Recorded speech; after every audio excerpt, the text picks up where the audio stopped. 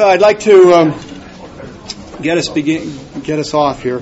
I'm Rick Herman, and I'd like to welcome all of you to the Mershon Center and to this year's Joseph Kruzel lecture. Joe was an important presence at the center. He served as associate director, acting director. He was a leading figure in our program back then in military affairs. For 10 years, Joe edited the American Defense Annual, and we've put them out on the table in the lobby. It was a book that circulated widely in Washington, had a lot of influence in the defense community.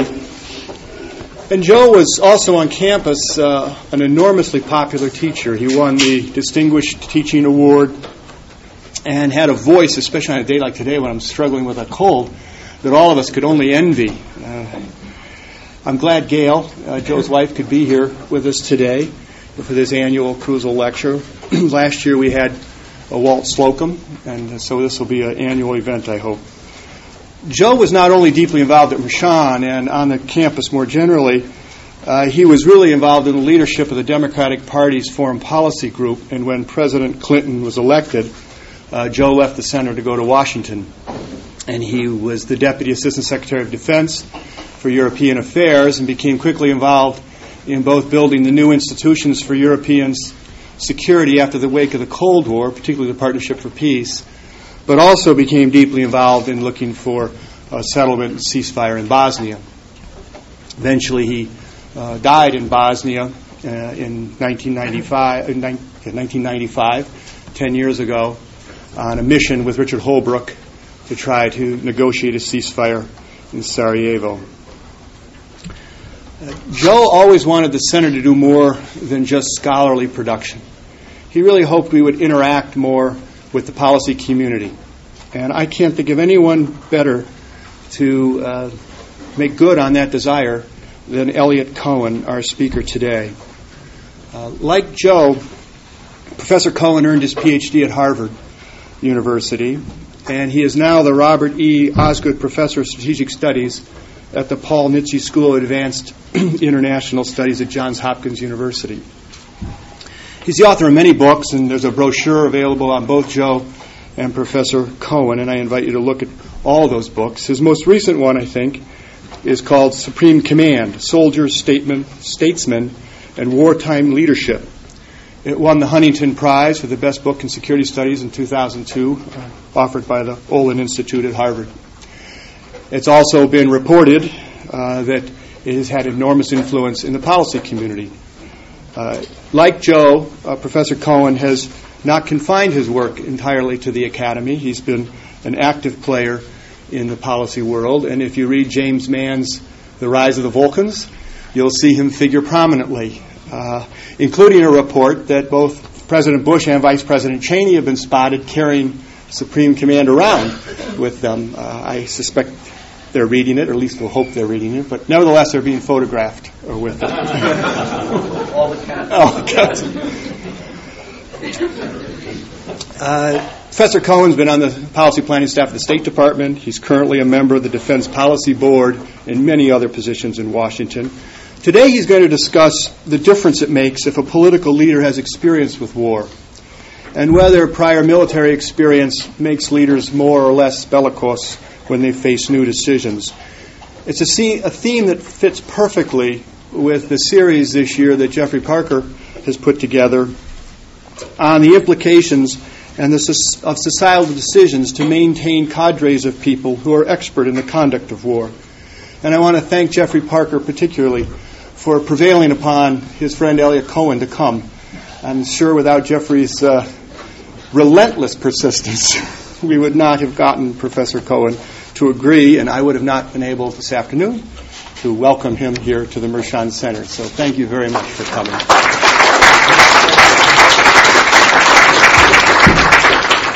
Thank you, Rick. Thanks, Jeffrey, for twisting my arm so effectively. It's it's customary on these kinds of occasions to say, well, it's a great honor to be asked to give the Kruzel lecture. And I'm sure when people say that sort of thing, they mean it in an offhand kind of way. But I will tell you that This means a lot more to me because the guy who introduced me to the field of security studies was Joe Kruzel. I was a sophomore at Harvard, and I took a seminar with him. I think it was called Strategy and Arms Control. In those days, you couldn't have the word strategy without something to make it acceptable in polite society, so arms control was slapped on to it. And it was the beginning of a relationship which lasted until his shocking death. I was a student of his. He introduced me to the man who became my PhD advisor, Sam Huntington. We remained friends all the way through. I contributed to the American Defense Annual, see him often in the Pentagon. And I just want to affirm what Rick said. He was a wonderful, wonderful man. And I think about him often. And I guess what I sometimes think is, academics strive for immortality, usually in what they write, which of course is hope. I mean, immortality is hopeless. That's not the way the good Lord wanted it. But we try nonetheless, and we usually try for it, or we think we're going to get it in the books that we write. And I think that's wrong. And insofar as one gets it, you get it by the teaching that you do, the friendship that you extend, the people who think of you the way I think of Joe Kruzel right now. And it's an influence that's going to last well beyond his really untimely passing. So it is a great honor, and Gail, it's a delight to have you here for this occasion. Well, let me plunge in. The brutal title for the lecture that Jeffrey has made me give is Armchair Killers, which is a very uncomfortable term. As I suppose most of you know, the course that he's offering uses the word killers an awful lot. And I think he's doing us a service by rubbing our noses in that fact that that's what war is very much about. And he's forcing us, and in particular forcing me, to talk about what he calls armchair killers, the political leaders who make the decisions to send men and now women off to kill or to be killed. This is obviously a huge topic, and what I want to try to do is to narrow it down a bit, and I'm going to do that in a number of ways. But first I want to make some preliminary observations. As Rick said, what I will be trying to do is to, the slice that I wanted to take at this was looking at military service and political leadership. Because there is in that word armchair, of course, an epithet. There's not an implication. It's pretty overt that you're talking about people who are themselves at comfort and are sending other people into harm's way. So let me make a first number of observations. The first, probably the most important observation, is this is an issue which is extraordinarily easily manipulated and exploited. And particularly at a time like this one, when this country is engaged in a war which is deeply controversial, where the prior service record of the president and the vice president, many of the people around him, is a matter of political debate. And I'm sure, as many of you will recall, in the run-up to this war, there was a fair amount of the use of the word chicken hawk. There was indeed I believe there was a website run out of New Hampshire which purported to list all the chicken hawks in the administration and what they had been doing instead of serving the country in uniform. In fact, I was briefly on it until I got in touch with the guy who was running the website and said, A, I'm not in the administration, and B, I was in the Army, so take me off the damn thing, which he, to his credit, did. But in the same way that Alfred North Whitehead said, wherever I go somewhere in philosophy, I meet Plato coming back. Well, wherever one goes in the study of war, one meets Clausewitz coming back. And one of the things Clausewitz pointed out to us at the very beginning of On War is that since war is an act of violence, the emotions are involved, and you better be aware of that. And that's true for all of us as citizens. It's particularly going to be true for us if any of us are soldiers or who have kids who are soldiers, which also happens to be my my circumstance these days. So I raise all this just to make us aware of that and to suggest that it takes a real effort, an effort I'm not sure that I'm always successful in making, in damping that down and controlling for it and trying to step back and talk about these things without letting partisan animus or personal emotion carry us away. The second preliminary observation I'd make is the very notion of military service is a problematic one. There are many, many different jobs in the military. And indeed, frequently in their ignorance, it seems to me, civilians fail to grasp that the distinction between different kinds of military service are often far greater than that between service and no service. I think students of the military quickly realize there are hierarchies within hierarchies. It's not only the case that the infantry officer looks a little bit skeptically at the guy whose main job is sitting in a missile silo getting ready to turn the keys and punch in the numbers that'll launch Armageddon. It's that even within one clan of one tribe, the infantry officer will be looking for those telltale signs, the combat patch on the shoulder, the combat infantryman's badge, maybe the ranger tab, the bronze star with V device, and so on. And those distinctions are sometimes as large or larger than the distinctions between having served and not having served. It's also, of course, the case that for us, I think, particularly for academics, there's a further problem in thinking about politicians in wartime. And that is that we are, as people, even further from those kinds of folks than we are from soldiers. And it's a particular problem for many, I wouldn't say all, but for many military historians or political scientists, most of whom deep down have some feelings that they're engaged in a somewhat ghoulish set of investigations and have a somewhat suspect set of interests in violence, particularly if they haven't experienced it themselves. And even those who have seen combat and know war firsthand don't always necessarily transcend it. I have heard eloquent lectures about the Italian military during World War II delivered by a middle-aged professor when what I was really hearing was a young man's anguish about what he saw in Vietnam. But beyond this, I think most of us are really not very well equipped to get inside the heads and the hearts of political leaders. You could take most average undergraduates or graduate students at an elite institution like this, and you could probably turn them into passable second lieutenants. You probably could not turn them into passable politicians, and in fact, most academics really make particularly awful kinds of politicians, failing to master the most elementary skills such as counting votes. And I think anybody who's been in a departmental meeting is always struck by how otherwise highly intelligent people seem to have lost the ability to understand arithmetic and are stunned when their position loses out.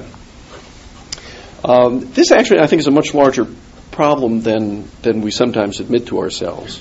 And again, I think it's a caution. We need to, in some ways, turn to the skills more of a novelist than perhaps of a social scientist, unless he or she be a psychologist, to try to figure out why politicians think and do the things that we do. And we should always be aware of the fact that, let's face it, most of us couldn't be elected dog catcher.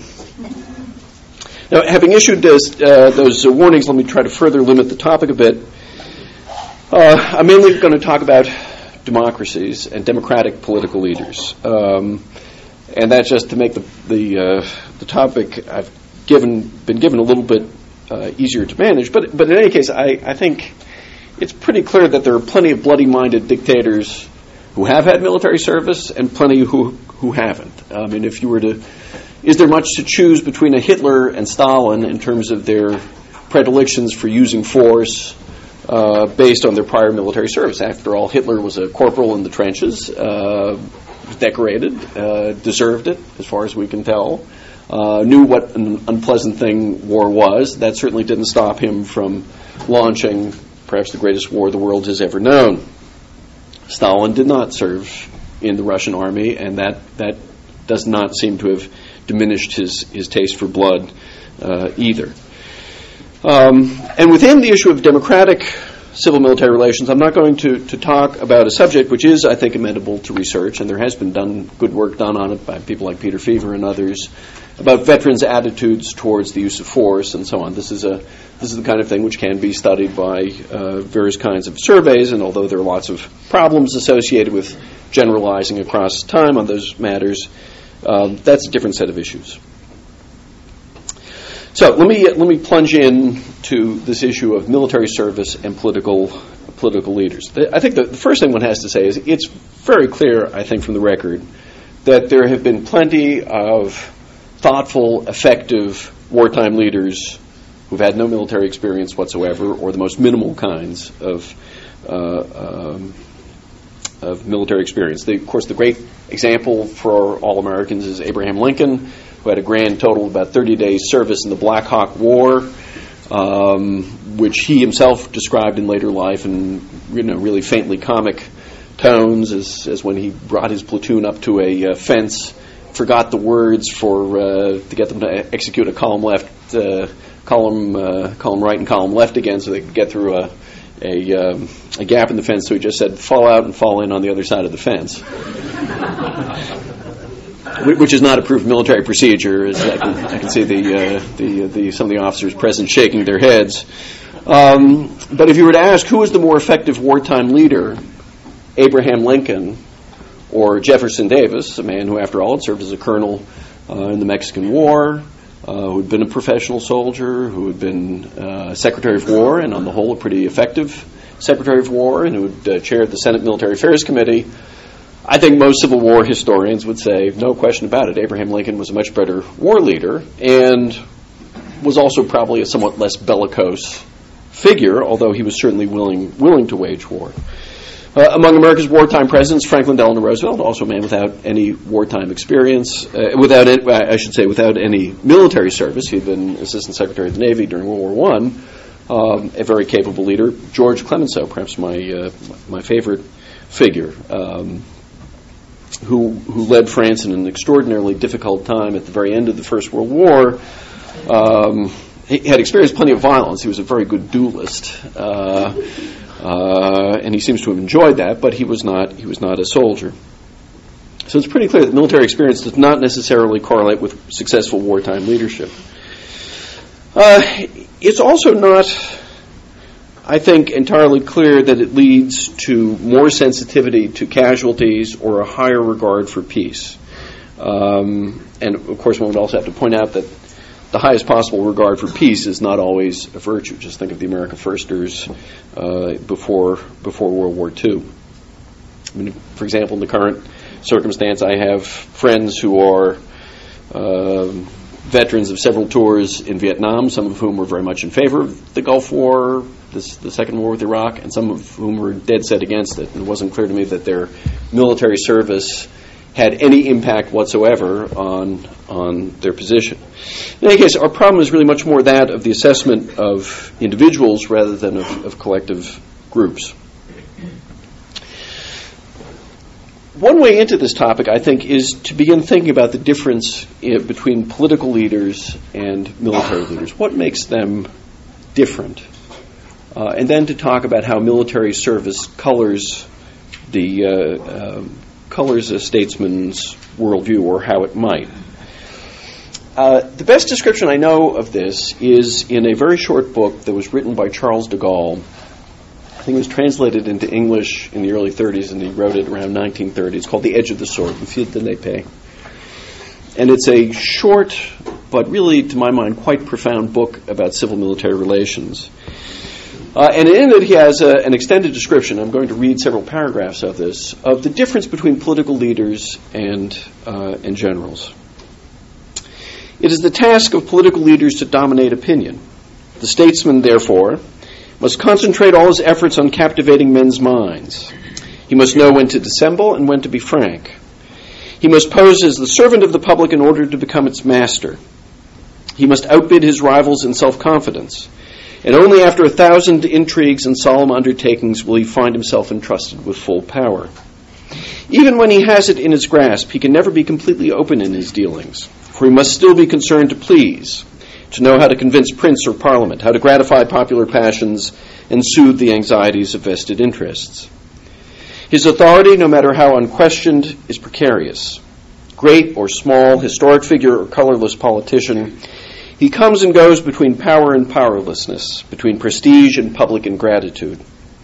The whole of his life and the sum total of his work are marked by instability, restlessness, and storm, and so are very different from those of the soldier.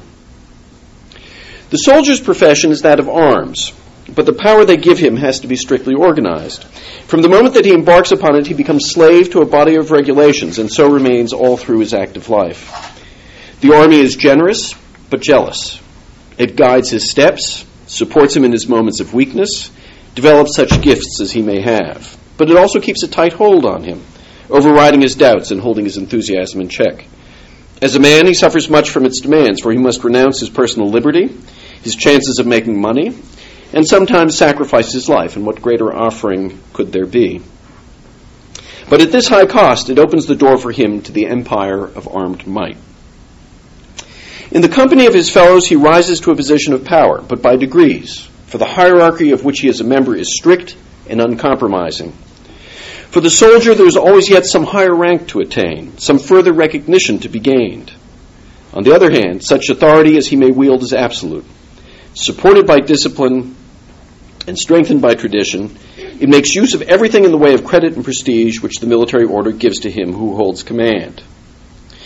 The statesman and the soldier bring, therefore, to a common task very different characters, methods, and anxieties.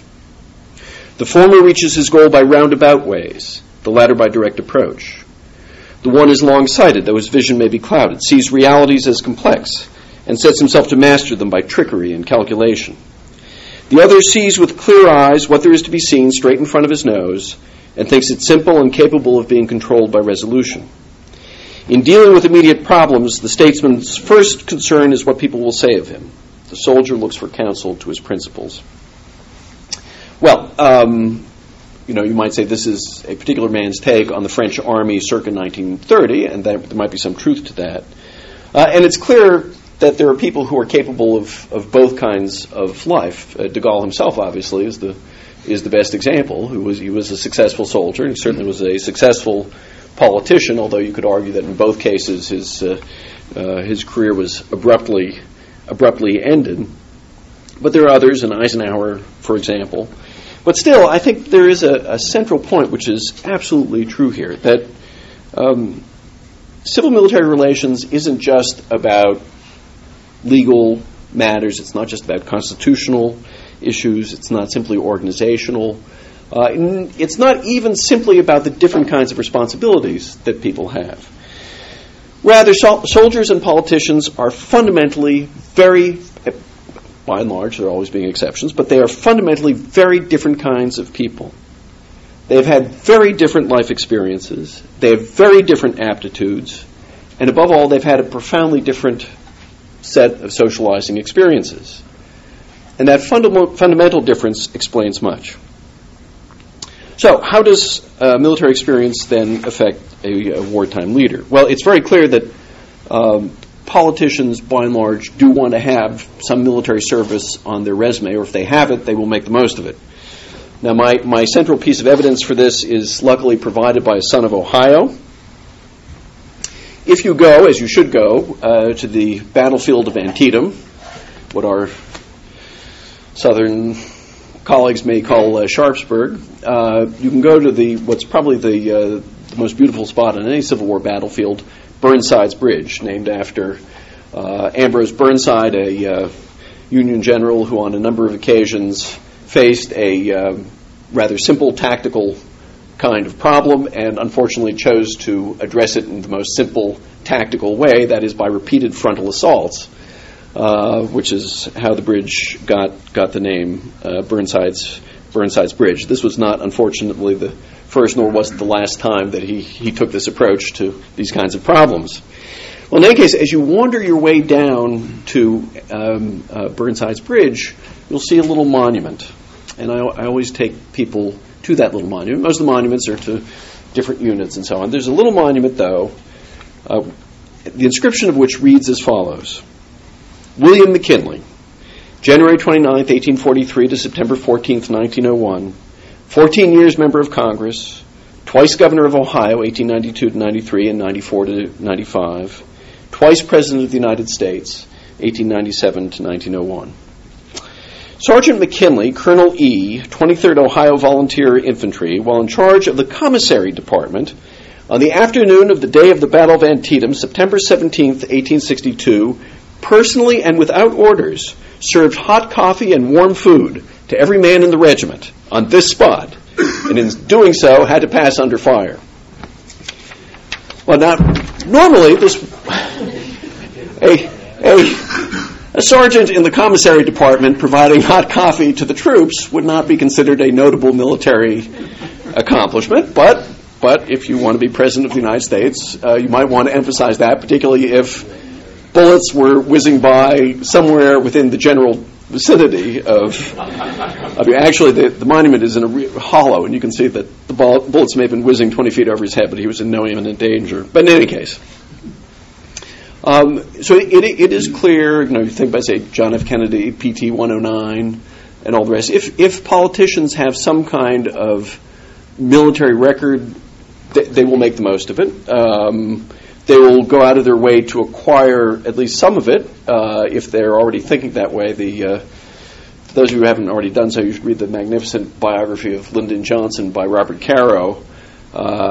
It takes a little bit of patience, but since it's rather long. But one of the things that's very striking about Johnson is he realizes he needs to get some smidgen of military experience during World War II.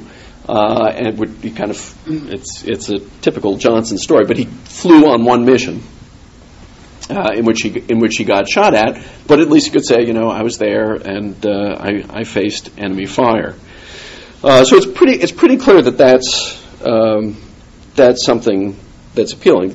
People like Kennedy, or for that matter, Harry Truman, who had much more serious kinds of military experience, this was important, I think, not only for their political biography. In the case of somebody like Truman, it molded his character, although I think it molded his character in ways that really go beyond his political self in terms of his self-confidence about who he was.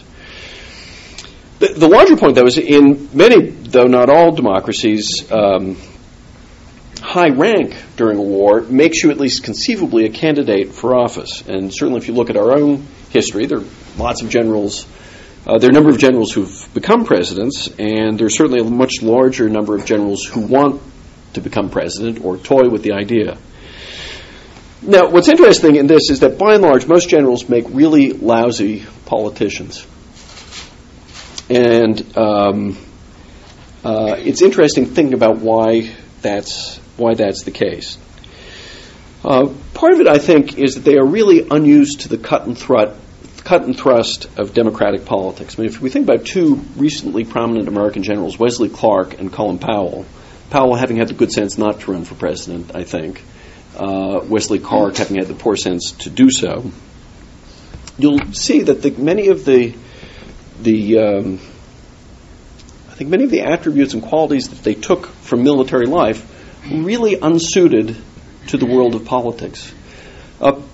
Starting with a very basic fact, by and large, general officers, particularly general officers in wartime, are not used to being contradicted by people for whom they don't have much respect, who are off to the side.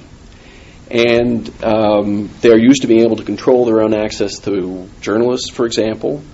They usually don't have to deal with the kind of incessant attacks, which are a normal feature of democratic politics. And they find it wounding. Now, I think to his credit, Powell very quickly figured out that it would drive him mad if he had to experience that as he would have. In the United States, of course, being a very complicated country, sometimes generals have been successful, other times not, but by and large, I think there is something of a prejudice against them in politics, except recently. There's another democracy, which is an interesting case, and that's the Israelis, where there are a lot of generals who've gone into politics. What's interesting there, too, is how many of them have been real flameouts in terms of being able to manage a very competitive and often rather brutal political system. So it's clear that a military record of some kind, however modest, is marginally useful to politicians in democratic societies. But the highest level military experience certainly doesn't help them get elected. Whether it would make them good war leaders or not is not clear. And again, the only cases that we really have that are, I think, the most interesting cases I think that we have are the Israeli cases, Yitzhak Rabin and Ariel Sharon. And even their record, I think, as wartime leaders is in many ways mixed. Well, does military service help a political leader cross the cultural divide which Charles de Gaulle was talking about? Can you argue that if a political leader has some kind of military experience, at least he'll be able to understand the generals, and perhaps the generals will feel more rapport with him for having experienced some of the same kinds of things that they have? And I think here, too, the answer is not really. Not really. The main reason is that usually a Democratic politician is somebody who leveled out as a pretty junior officer. Now, again, you have some exceptions from the post-Civil War period in the United States, where you had some people who had become general officers, although very, very quickly, who went into politics. But in any case, they were not wartime presidents. But the Harry Trumans of this world finish up as a captain or something like that.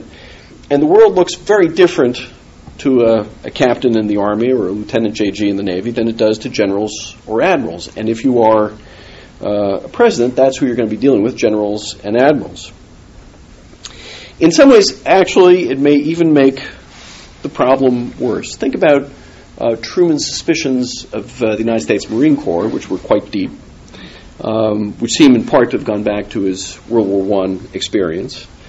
The fact of the matter is, by and large, junior officers tend to be much more mistrustful of people at the top, even sometimes than civilians are. Nor is it clear that respect for that sort of military service is always, or indeed often, reciprocated. Generals are very rarely impressed by captains, even if we think they ought to be.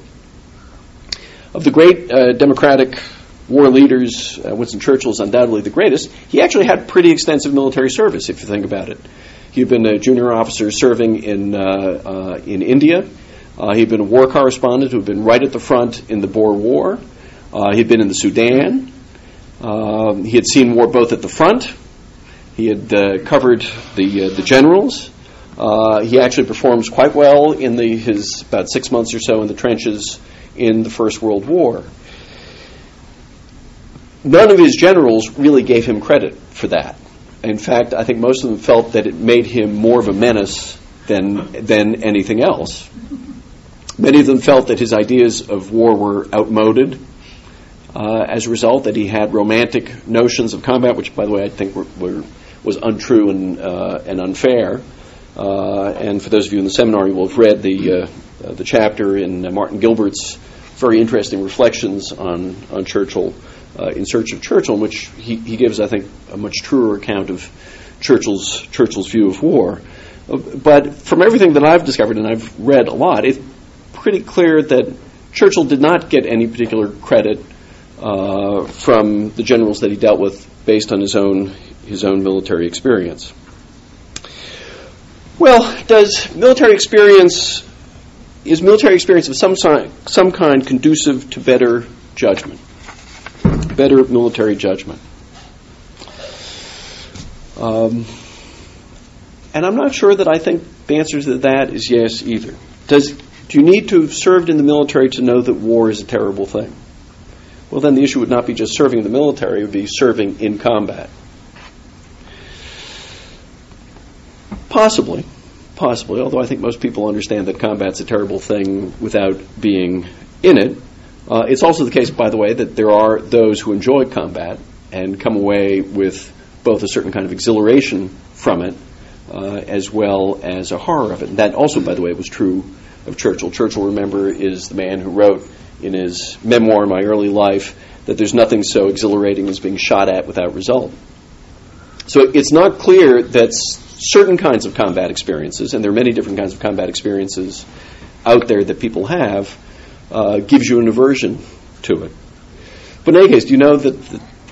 Do you need to know from military service that war is a terrible thing? I don't really think so. Does it give you specific military knowledge? Well, that's pretty clearly untrue as well. I mean, almost by definition, the kind of military experience that somebody had as a junior officer 20, 25 years ago is probably not very relevant to the tools of war today.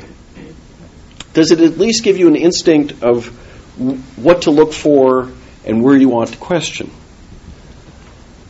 I don't think so either. If it were, it would make sense before you went off to war to have a council of war composed of sergeants and chief petty officers.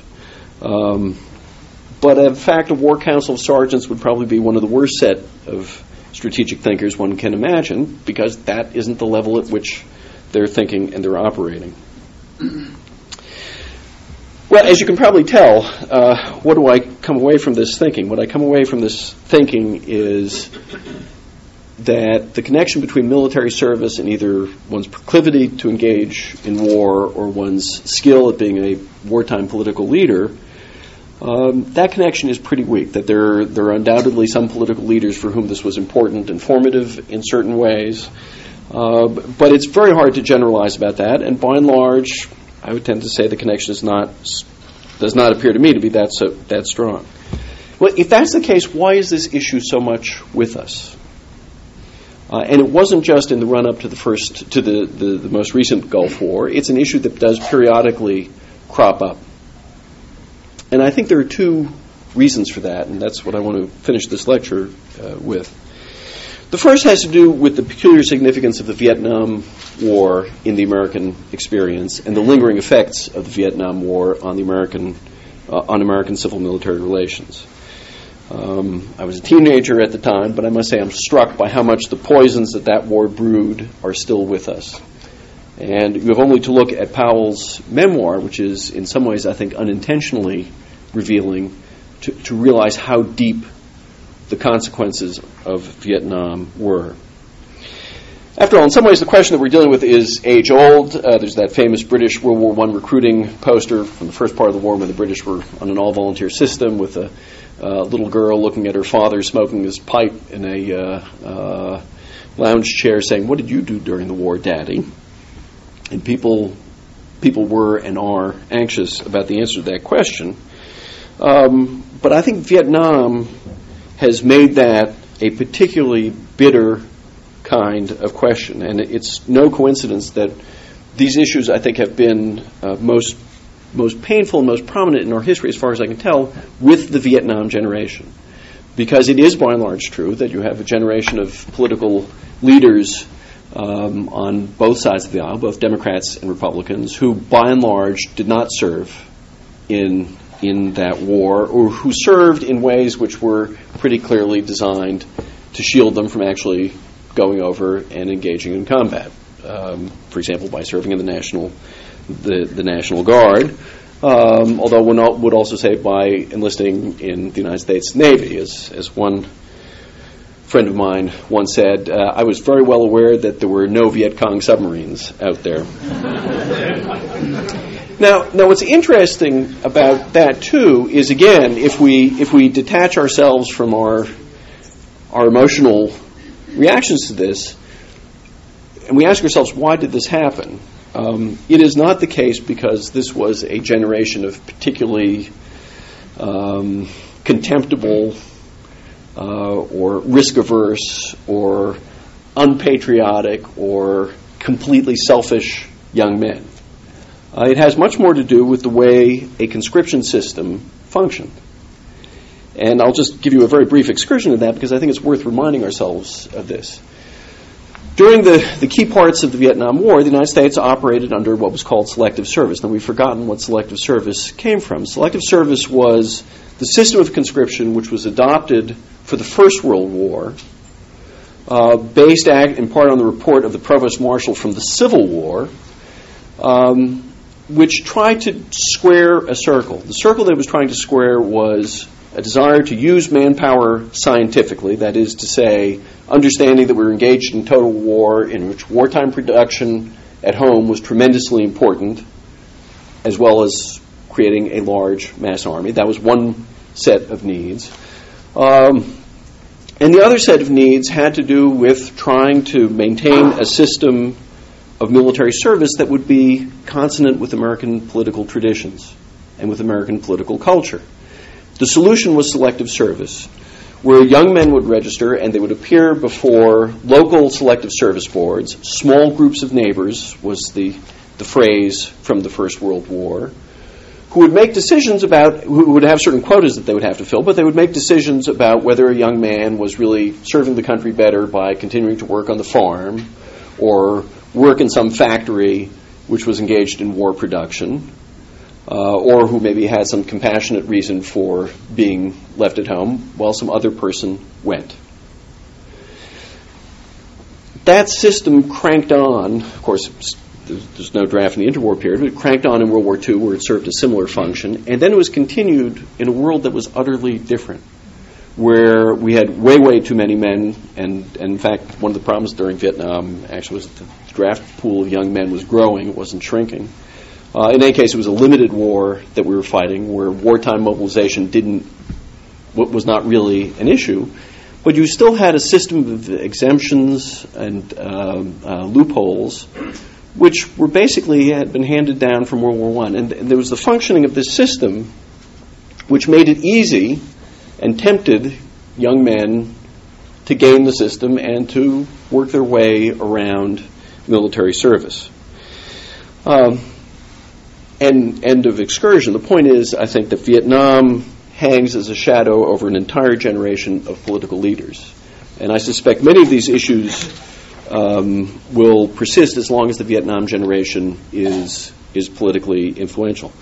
There are some who have transcended their own personal feelings on this score. John McCain, actually, I think has been truly exceptional in this respect, but he's unusual.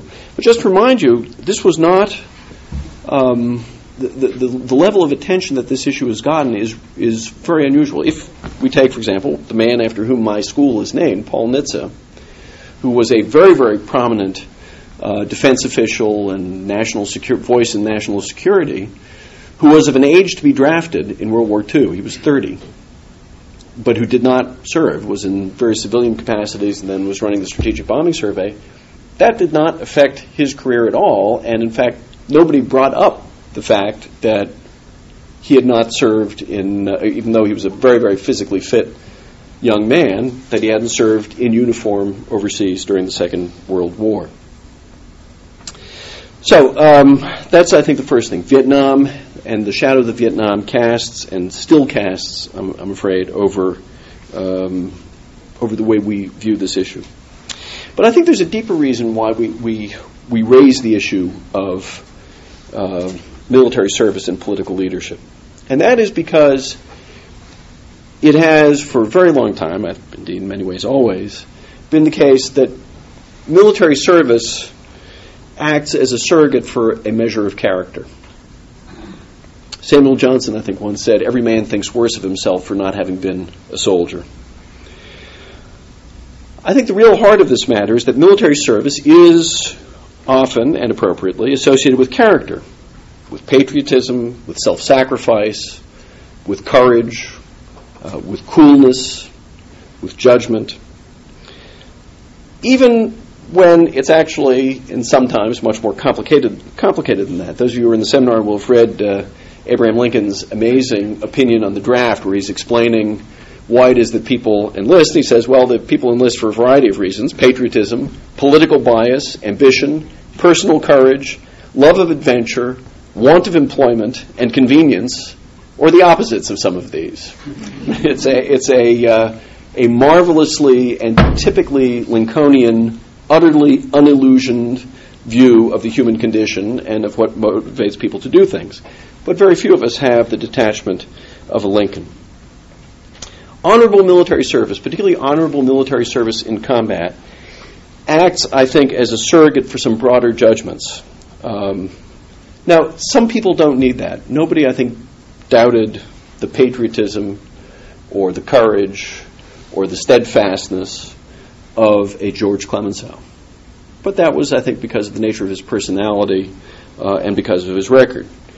There are, on the other hand, pathetic characters who, because they feel the need of that prop, will make up stories. And every now and then you'll see a story in the press of somebody making up a completely fictitious combat record for themselves as they run for office. Or you think of someone like Joe McCarthy, for example, who appropriated for himself the nickname Tail Gunner Joe when he had actually been a debriefing officer for pilots in the Pacific. And all this matters because warfare is, at the top, almost as much as it is at the bottom, partly an affair of the intellect and of organizational ability, but very largely also an affair of character. The ability to keep balanced, to endure terrible strains, to retain, as long as we're speaking about liberal democracies, some sort of core of humanity, while at the same time making awful, awful kinds of decisions. It is in many respects like being a general, but I would argue in many ways also much worse. And what that means is that in the end, the issue is not the politician as the armchair killer, but us. You there sitting in all those armchairs. If the title that I was given is right, armchair killers, then all of us, I would suggest, are as much members of that group as any benighted politician trying to figure out how to do his best in wartime. That concludes my remarks. Be happy to take any questions or comments you might have.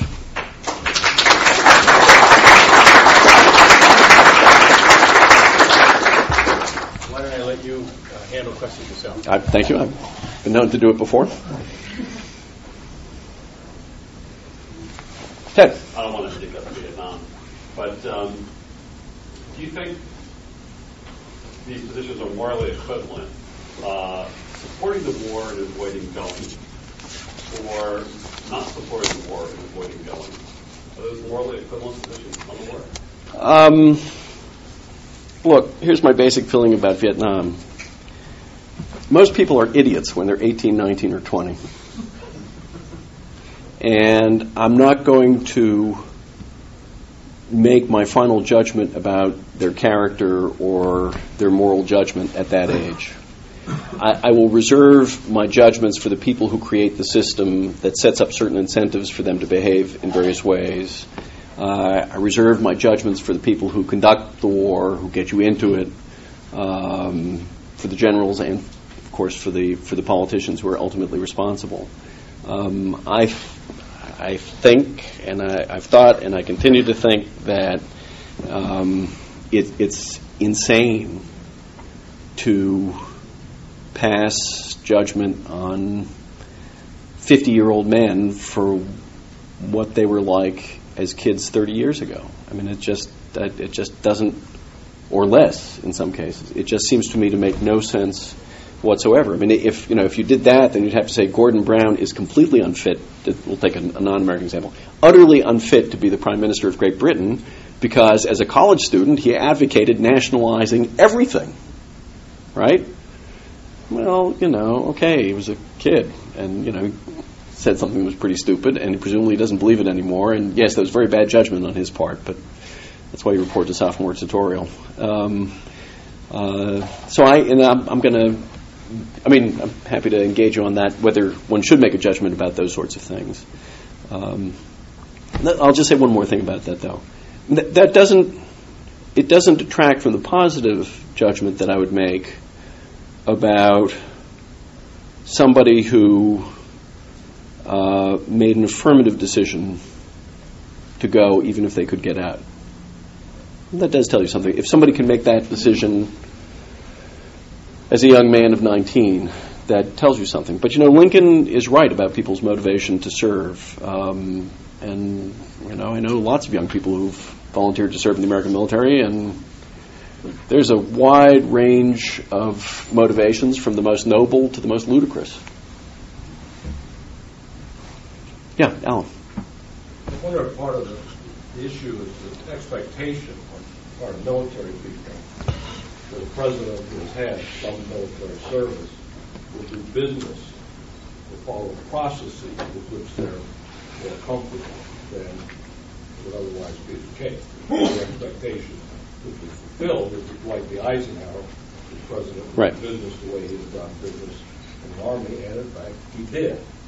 But he often came up with lots of decisions in the military. Right. I was going to say, man, if we could drag Matthew Ridgway out of the grave. But the thing that these strikes me is that the thing that really gets the senior officers of the Pentagon is they deal in the White House where no one can remember what was said, where there are records, where decisions are made on an ad hoc basis, where, as in Ronald Reagan's case, he announced Star Wars without any real staffing. But that very often is the problem. Well, a couple of things. First thing, Eisenhower's unusual in that he, after all, had been he'd run the invasion of Europe and the liberation of the continent. So that's the case of the general who becomes president. And as you know, some of those are, he on the whole, I think we now say was pretty successful. You look at, Ulysses S. Grant, you say he was actually probably not that successful. Even though he had a comparable kind of experience for his time in kind of organizational, managerial ways. But let's think for a moment. Do we think that the only orderly people on the planet are those who've served in the military? No, of course not. Of course not. You can have a perfectly orderly staff process without anybody having served for a day in the military. I think that they are baffled frequently by the chaos, but that's partly because they're baffled by politics. There are reasons why politicians don't come out with elaborately staffed things. It's like Roosevelt throwing out these wild production goals without consulting anybody. Well, that was partly Roosevelt's way he thought the way you motivate bureaucracies, for which he had profound suspicion, as most politicians, I think, do, and whereas military people are very much the product of bureaucracies, was, well, what you do is you throw out these reach goals, as we now call them, and they will at least shake up the system and get it to produce. So I think that's what they are really reacting against. They react. It's true they react against disorder. But in that sense, what they're frequently doing is just reacting against, the nature of political life. Yeah, back on the wall. On the last point about why there's a particular hang-up in the United States concerning taking officers, leaders having served in Vietnam. Yeah. I'm curious if sort of maybe another explanation or sort of an alternative would be the politicization of the military, or more particularly the politicization of military values and symbols in the United States. Like politicians in the United States feel compelled to speak in front of soldiers. They speak in front of flags. The aircraft carrier stuff. Michael Dukakis is going to prove himself by getting in a tank. That sort of thing. I lived in Europe and I worked in Europe for about 3 or 4 years, particularly in Germany, and no one ever did that sort of stuff. Right? In Germany, you did not have to prove yourself by going and speaking to the Bundeswehr. If you did, then suddenly you were a school. Germany in particular. Yeah, well, they have a somewhat painful set of experiences that they're coupled with. Right, Germany is sort of a separate example. But in principle, what I'm suggesting is that Americans have a particular hang-up with the military. Right? Maybe that's sort of a byproduct of being a superpower, warrior ethos or something like that. But it seems to me, particularly the Republican Party, has politicized. I used to work for Republicans too, and to go there and talk about the flag and the military values and veterans. This really activated Republican voters. And I'm not sure if I fully agree with the Vietnam explanation. I think that the military is a particularly powerful and useful symbol and instrument for politicians, and it has made the selection process, right, whether or not you serve, a very critical issue, particularly for the GOP. Well, I think this is, it's funny because in a way we think of ourselves as a fairly, peaceful, highly civilianized country, and we always looked at, say Germany under the Kaiser as a highly militarized country. The fact is the military has always loomed very, very large in American history. Our history is very largely shaped by all kinds of military history. Many of our heroes are military, although the kinds of people, the kinds of generals we like tend to be much more people who we can at least interpret to ourselves as citizen soldiers, even if they're not. We like Ike, we don't, and the whole point was you can like Ike. Nobody liked Douglas MacArthur. You're much more likely to want to mug Doug than to like Ike. I think both sides. My view, and for what it's worth, I don't belong to either party. I think both sides actually have been pretty irresponsible in using military symbols. I mean, Clinton was the first guy to trot out a whole bunch of generals to endorse him as president. And I think because of his Vietnam record. This has become this is recently retired generals. This is a disease now, and the retired general officers, are complicit in it. It's destructive. The good news is that I think most of the active duty general officers hate it. And are bitterly opposed to it. I've talked to a lot of them. But because retired general officers don't criticize other retired general officers, they don't say anything publicly saying this is really off limits. You shouldn't be doing this, Tony, or anybody else.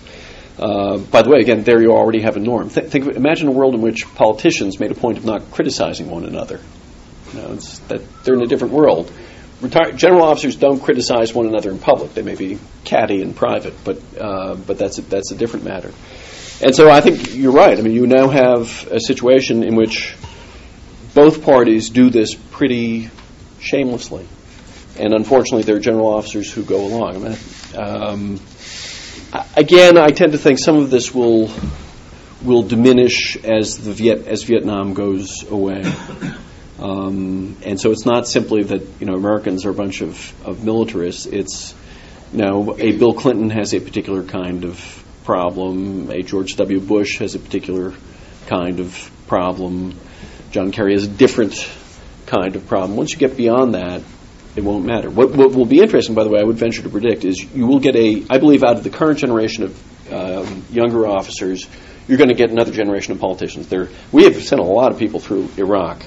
And a lot of those people are going to get out of the military, and some of them will be politically inclined, and they will run for office, and their military records will be part of it. It'll be interesting to see whether there will be an identifiable group of Iraq and some Afghan veterans who will become a sort of a noticeable political group. Yeah. I have a few questions. First, following this militarization of American politics. I remember Ronald Reagan started the president's salute whenever he stepped down from Air Force One or helicopter, and almost everyone behind him, Clinton and others, continued this. And the second question is, Michael Doyle made a point about democracy peace theory, that democracy is peaceful because every citizen has a stake in his nation's foreign defense policy. That's in his early article. This goes to the question about the draft system.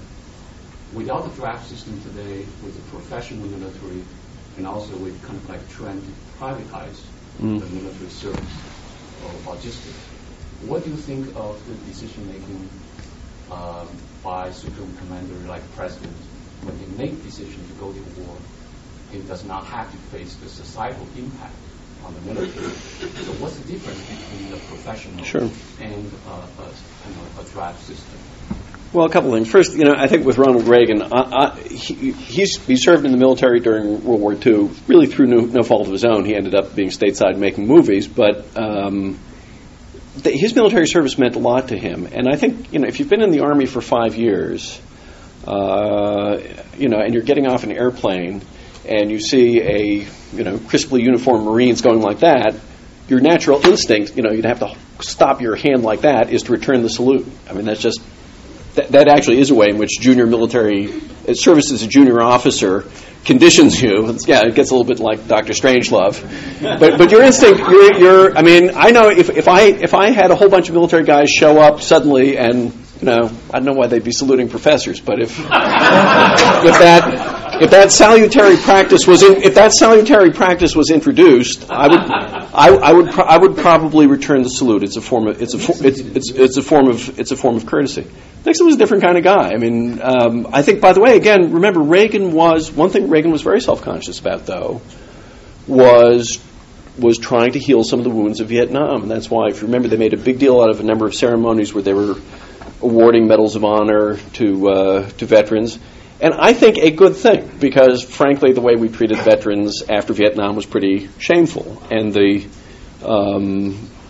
way in which that service was treated was pretty awful. I think one of the good things in this war is, whether or not people are in favor of this war or not, returning veterans get treated pretty well.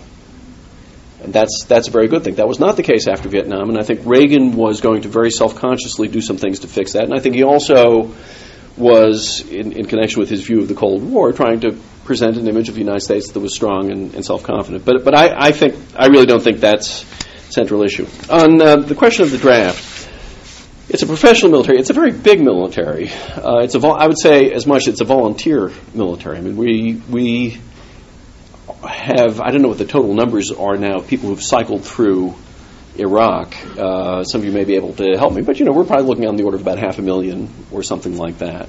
And there will be more before this thing ends. You have National Guard units from all over the country who are being called up and who are going over. There are a lot of people who are touched by this personally. I think it is true that it is a lot easier to fight this kind of war if you don't have a draft. And that's why traditionally the only European power that I'm aware of that tried to fight this kind of war with a draft were the French, first in the 1880s in Indochina, big mistake, and then in Algeria, also turned out a big mistake. So it is easier, but I don't think these people aren't feckless. You may disagree with their judgment. You may think this was a stupid war. You may think that they didn't think things through. But, all these people visit Walter Reed. All these people meet with families.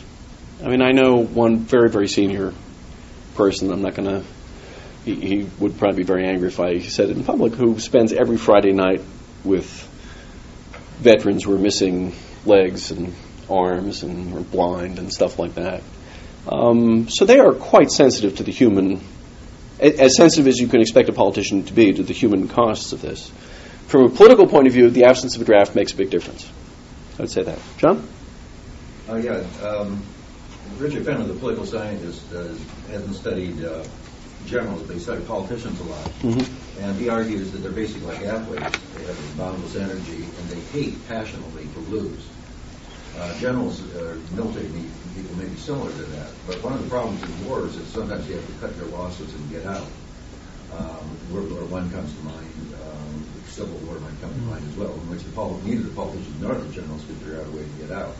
People who do have that character, somewhat at least, are business people in business. Henry Ford, of course, tried to end World War I with exquisite stupidity. But it may be that the best kind of politicians also like to win.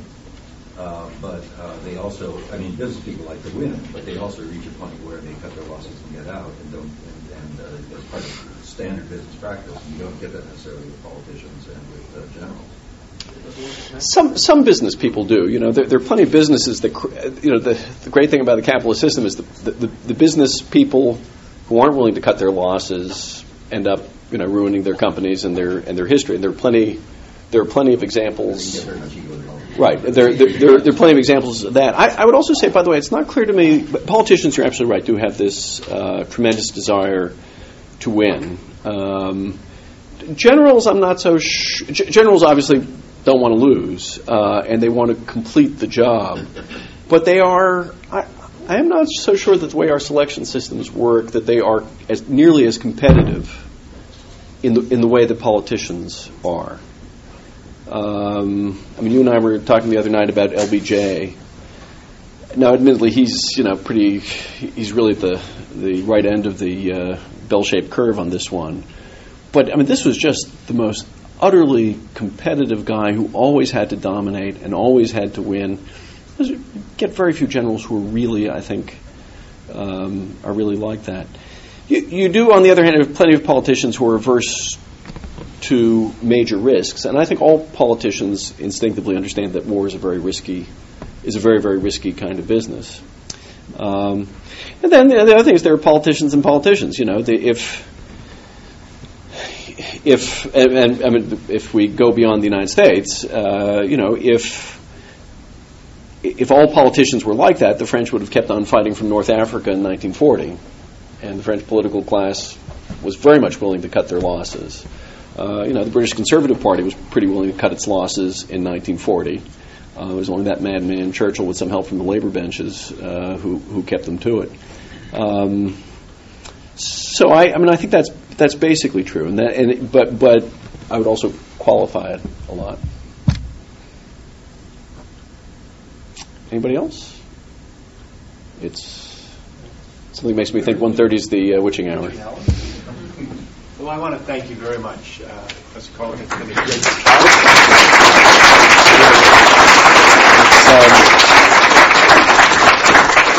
I want to thank you all. I want to thank Gail again. And it's been nice to have a talk that I think bridges the disciplines of political science and history so nicely, and both the policy world and the academy. So thank you very much. We're dismissed. I understand that Jeffrey's group will meet, Professor Parker's group, will meet here at what time, Jeffrey? With the salute shortly to have students will meet with Professor Cohen soon. Thank you very much.